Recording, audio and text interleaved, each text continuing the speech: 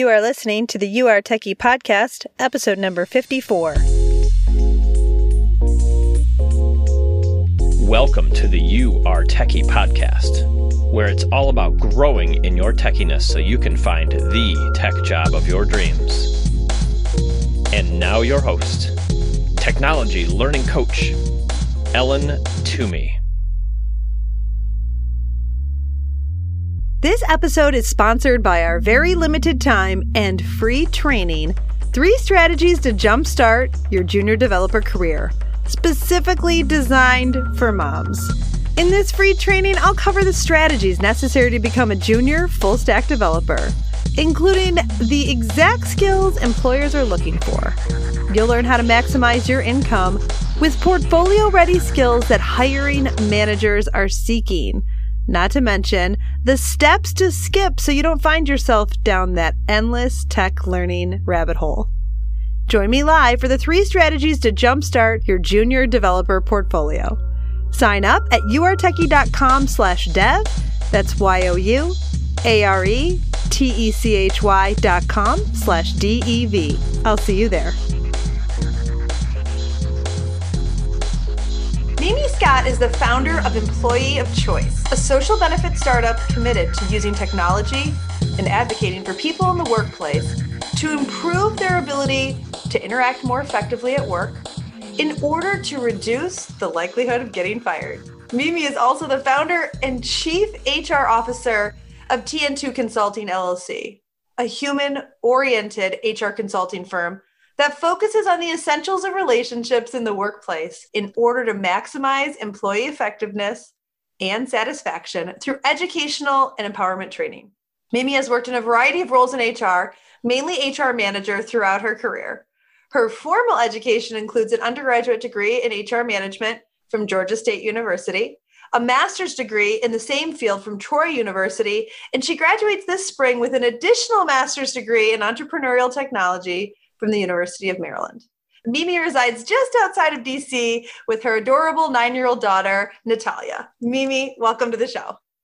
Thank you. Hi, thanks for having me. I'm very excited to talk to you because I'll be honest that my community has a lot of HR questions, and they always tend to put up this brick wall between building their skills and getting hired and getting through the HR wall. And I just loved your approach because you're really coming at HR from a totally different perspective from the one my community is always talking about. Yeah. So I'd love to hear what led you to found Employee of Choice. What's behind the story? Why is it important? As you know, I have an HR background, and it's pretty much all I've done my whole career is human resources.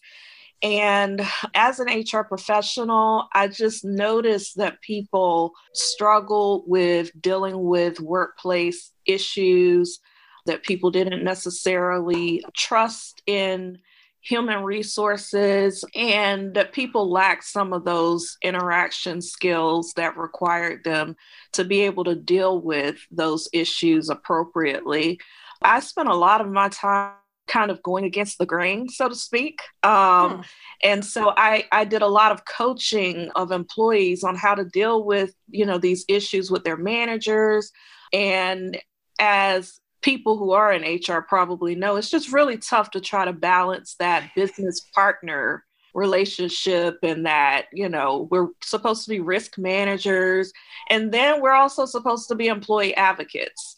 But it's nearly impossible to be a true employee advocate. So I just found that I had an opportunity to kind of carve a new path and build a new resource for employees so that they could have a true employee advocate. They could build those, workplace interaction skills, including problem solving, which is a major one, so that they could feel empowered to take on those issues in the workplace without, fearing losing their job. It's all about either being able to keep your job, right, or even more importantly is, being in a comfortable, healthy work environment. And that's why I started Employee of Choice, is so that, these are the employees of choice. These are the people who have the workplace interaction skills to be able to do their job those are the people that these managers want on their team. For sure. Yep. So that's why I created Employee of Choice. So I love so much of that, but just to kind of dive in and make sure that everyone understands, because I have some personal experiences that I feel like I've got it. What you're really saying is that as an HR manager, there's only so much you can do. So somebody comes to you and there's a problem with the manager, you want to just be all in and be their advocate. But you're managing that, you're managing the risk of the company and the risk of the behavior of the manager. And that's putting you in kind of this tough spot. Is that kind of what you mean? Absolutely. That's exactly what I'm saying. It does put HR professionals in and I know a lot of wonderful, excellent HR professionals who, are all about fairness. But I've just found that you do get put into a tough position because HR professionals don't always have the final say on what's going to happen. Like we can investigate something, for example, and make a recommendation of what we think should happen. But ultimately, it's the company and leadership that determines, what's going to happen after that. Mm-hmm. Yeah, that's so interesting. So really, you kind of created Employee of Choice out of this need that you saw that the employee needed a sole advocate that would really just benefit them and put them in a position to what are you really trying to do? Okay, we don't want them to get fired, right? But it's kind of like but I will say, I think people act out of that space all the time, right? They're like, will this get me fired? When you want to do, you usually, to be successful, you have to do kind of some risky things you have to do and to advocate for yourself. Those are risky. And in the back of our mind, whether we know it or not, that's what we're worried about. Yep, absolutely. And the biggest thing with what we're doing is that we are making sure that people have kind of that inside knowledge, like we're showing them behind the scenes. So we know the ins and outs of human resources, specifically employee relations, which involves like any type of performance management issues, investigations into harassment, bullying, things of that nature. So we've been on that side, and we can give some greater insight to employees about, where the company is going to be coming from so that they're better prepared. It almost places them at somewhat of a more level playing field than they would be otherwise by having that inside knowledge and being able to come up with an actionable plan to, work through that process and be successful in doing so. I love that, because what you're really saying, because you can see a situation where someone's upset and it's like, okay, they've been wronged in some way. Okay, they don't know. Does this cross? How much of a line does it cross? And then what can I do about it? Right. So often we just get angry and live with it because we don't know what the action steps are. So exactly. Yeah. And you don't have to just live with it. I think people get stuck on, what's in the employee handbook in terms of, what are the standards of conduct that this person could be violating.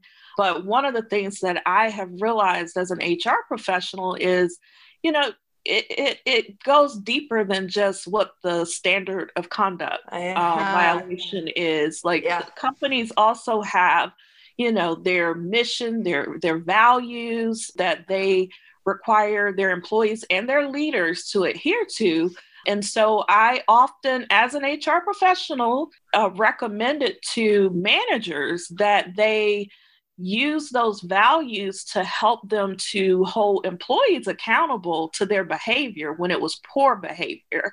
And I think that employees should be prepared to do the same thing when it comes to a leader or a coworker who's being inappropriate towards them. Right. And that benefits the entire workplace, right? I mean, this is And I think that, maybe some of the time it's, we have bad behaving. Everyone can be bad behaving at times, but, sometimes a reminder like, hey, I'm not sure that this is the standard that you want to live by. Here's how I experienced it. Maybe that's enough to change the behavior in some cases. Absolutely. Yeah. And that's the hope, is that, as we improve those workplace interaction skills of the entire labor force, if possible, that people will be able to deal with some of those, conflicts, for example, that they have with each other without it rising to the level of discrimination or bullying, I should say, or something of that nature. So it's a lot of it is about education, educating people on problem solving, just those core interaction skills that will help them to have the most effective conversations with their colleagues. And then, also working with them directly to help them to come up with those action plans once they're educated on those things. Got it. I love it. I love the action-oriented nature of it. That sounds really helpful and needed. So you've done a lot. Let's talk a little bit about your career, because it's super interesting. And you've done a lot of HR roles, HR management. You have employee of choice, but you also work at TN2 Consulting. You do HR consulting. Is this more on the employer side, or what type of work do you do in that capacity? Yeah, so I actually started TN2 HR Consulting. It was almost like a bridge between what I was doing and what I'm doing now. Yep. I didn't know a lot about tech, probably like a lot of people that are listening right now. Initially, I didn't. I was trying to find a way where I could really help people without feeling like I was, in between that rock and hard place that we talked about before, because I really wanted to be able to advocate for employees. And so I thought, as I think a lot of people think, that by becoming a consultant, you're able to do more of what you think is right, so to speak. But at the end of the day, and I say this a lot when I talk about employee of choice, human resources professionals, our paychecks are signed by the company, right? Our paychecks are signed by the company, not by the employee. So I thought that by having my consulting firm, I sign my paycheck. Right. But I don't sign my paycheck. Your client signs your paycheck. Client signs the paycheck. How did I miss that? And that's really how I got to the point where I really started being serious about this employee of choice startup, because I knew that this still, TN2, it's been great, but it still doesn't get to the core of what I'm trying to do. And so I've actually pretty much wound down my practice to one large client. And my focus is 100% on employee of choice. I feel like there's a bit of a conflict when you think about it. Like if I'm going to be a true employee advocate, I feel like I should have no ties to any corporation. So I don't want to be in a position where, for example, the client that I'm offboarding right now, they have employees that might need employee advocacy assistance. Right. So what would I look like advocating for them and at the same time helping the company to manage their human resources? So there are people who do that and do a great job at it, but my destiny is in being a true employee advocate. So that is what my focus is going to be. So and that actually doesn't mean, so employee advocacy doesn't mean that you just tell employees what they want to hear. And that Good point. And that they say, oh, my boss is trying to fire me because I never show up for meetings on time and I need some advice on how to handle him.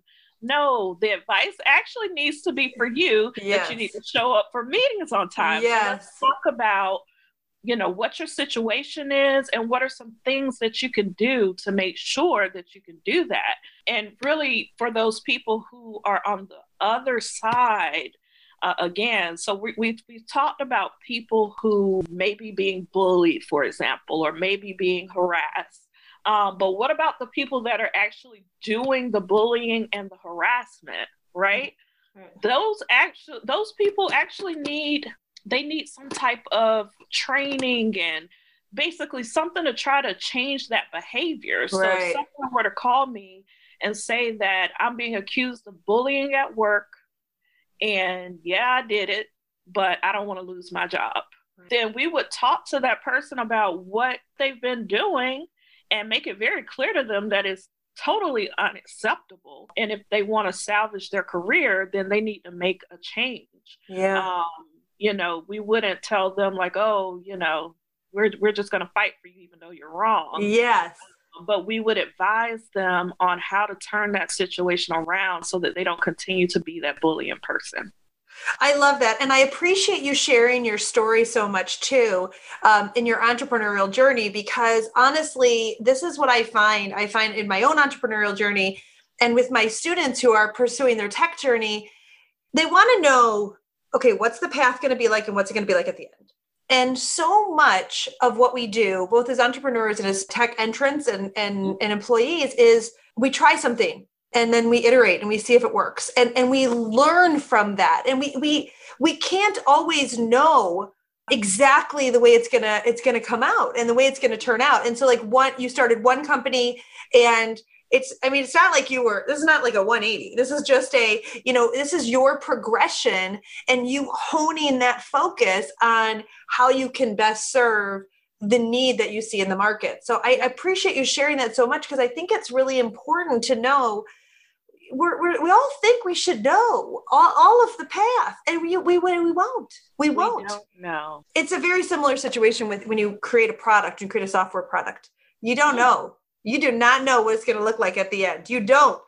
And you have to do your research and create your designs and test it out. It's not like you might be wrong. You will be wrong. You've got to learn. The process is the answer. The process is the answer. So I appreciate you sharing that so much. Can you tell us a little bit about the role motherhood has played in your career decisions and how it shaped your career? Oh, definitely. So becoming a mother, first of all, as I'm sure a lot of people can agree with, is the best thing that ever happened to me. Yeah. I've always been very career focused and driven. And part of that is because I started so early. Like I was at Georgia State University, and before I even graduated from undergrad, I had an HR generalist role at a corporation. And they just constantly threw money at me and titles. And I just kept going and going and going. Once I had my daughter, Natalia, things changed for me. Like, it wasn't that I wasn't driven to continue to grow and develop, but it was more so, different things started to be more important, like benefits, PTO, flexibility, like major flexibility. And so that really did cause me to turn down some opportunities within the companies I was in higher level leadership, because I could see like what my boss had been doing, for example, and how it impacted them. And it was another one of those things, probably the biggest thing that drove me to say the only way I'm going to have true flexibility is if I start my own thing, basically. From an HR perspective, there are other things, of course, that we can do in different roles, especially in tech, where you can have flexibility. But from the standpoint of human resources, I just felt like I would have to, do my own thing. And so that's what I did. I was very guarded about what promotional opportunities I accepted. I excelled in the roles that I was in, and they always wanted me to go to the next level. But my daughter is very active. First of all, she does some of everything, chorus, Peabody, piano, all types of things. So I need to be there for her. And she's a little entrepreneur herself. Ooh, she does she has a little Natalia snack shop. So, I want to be able to be there for her and continue to be a role model, because she has shown interest in entrepreneurship. Yeah, that's so fun. So my 10-year-old as well. They would get along. I can tell. They both are big personalities. So she came home. She had a play date the other day, and they have this company, and she came home. She was pitching me. I was like, $15. That's a lot for a painting. And then she was like, boom, let me tell you the value. It's on canvas. It's custom made. I was like, All right. Here's your $15. I love it. Yeah, it's amazing what they can do already. It's Really fun. is. It's fun. So speaking of children, what about your childhood? Do you think that influenced you and shaped some of your career decisions or who you are today? Absolutely. It absolutely did. So I grew up in Southwest Georgia, grew up in poverty. A lot of people in like the deep South, unfortunately, do. And, there are a lot of things that I experienced growing up that weren't so pretty. Things that I barely talk about, but they definitely drove me to make some of the choices that I have regarding what I do. And the biggest part of it is just being an ear for people. And, without, becoming a therapist or working in psychology, because actually initially I told my favorite teacher that I wanted to go into psychology. That was going to be my major. And she said, you don't want to do that because they pass away early. And I'm like, what? What? I've never heard that one. I know, right? I don't know where that came from. So, is there a statistic on that? Can we look that up? Okay. I never looked it up, but maybe I should. But no, I started working in human resources because it was an opportunity. I think a lot of HR people get into it. It's an opportunity to help people. Right. That's what we all say, that we got into it to help people. Yes. And then we get into it and it's like, okay, I'm kind of helping people, but I'm really over here trying to manage risk for this company. Right. But yeah, I went through a lot as a child growing up, and I just really wanted to be there for people. I wanted to be an ear for people. And with human resources, you really touch on every aspect of a person's life. Like you work with them when they have a child or they adopt a child. Yes. You work with them, when they get married or divorced, and if they pass away, God forbid, or if someone in their family passes away, or when they retire happily, you're involved. So it's just like that one business related profession that would allow me to kind of, be for some people what I didn't necessarily have, when I was growing up. That is really interesting. And did a lot of people where you were growing up matriculate to college, or were you? No. They didn't. So what do you think was a differentiator for you to go to Georgia State and to really pursue, a very successful career? The differentiator for me is I used extracurricular activities as kind of an escape. Yep. I did everything: softball, chorus, cheerleading. Oh my gosh.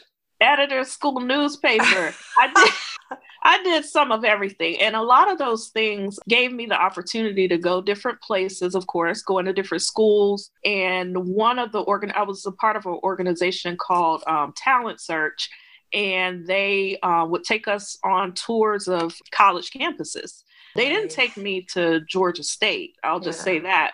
But because I was so committed to getting away from the environment that I was in. And I love my town. I do. I'm from a small town called Edison, Georgia. But I wanted to get away. It was very small. And I think a lot of us feel like this when we're in a small town, you want to get away. And I wanted freedom. So I felt like Georgia State University, in addition to being in Atlanta, so it was about 4 hours away from my hometown, and their dorm situation was different. So it's not like other schools. You had a lot of freedom, and it was a very diverse school, and it is a very diverse school. And the school that my high school, which again I love very much, shout out to the Cougars. Go Cougars!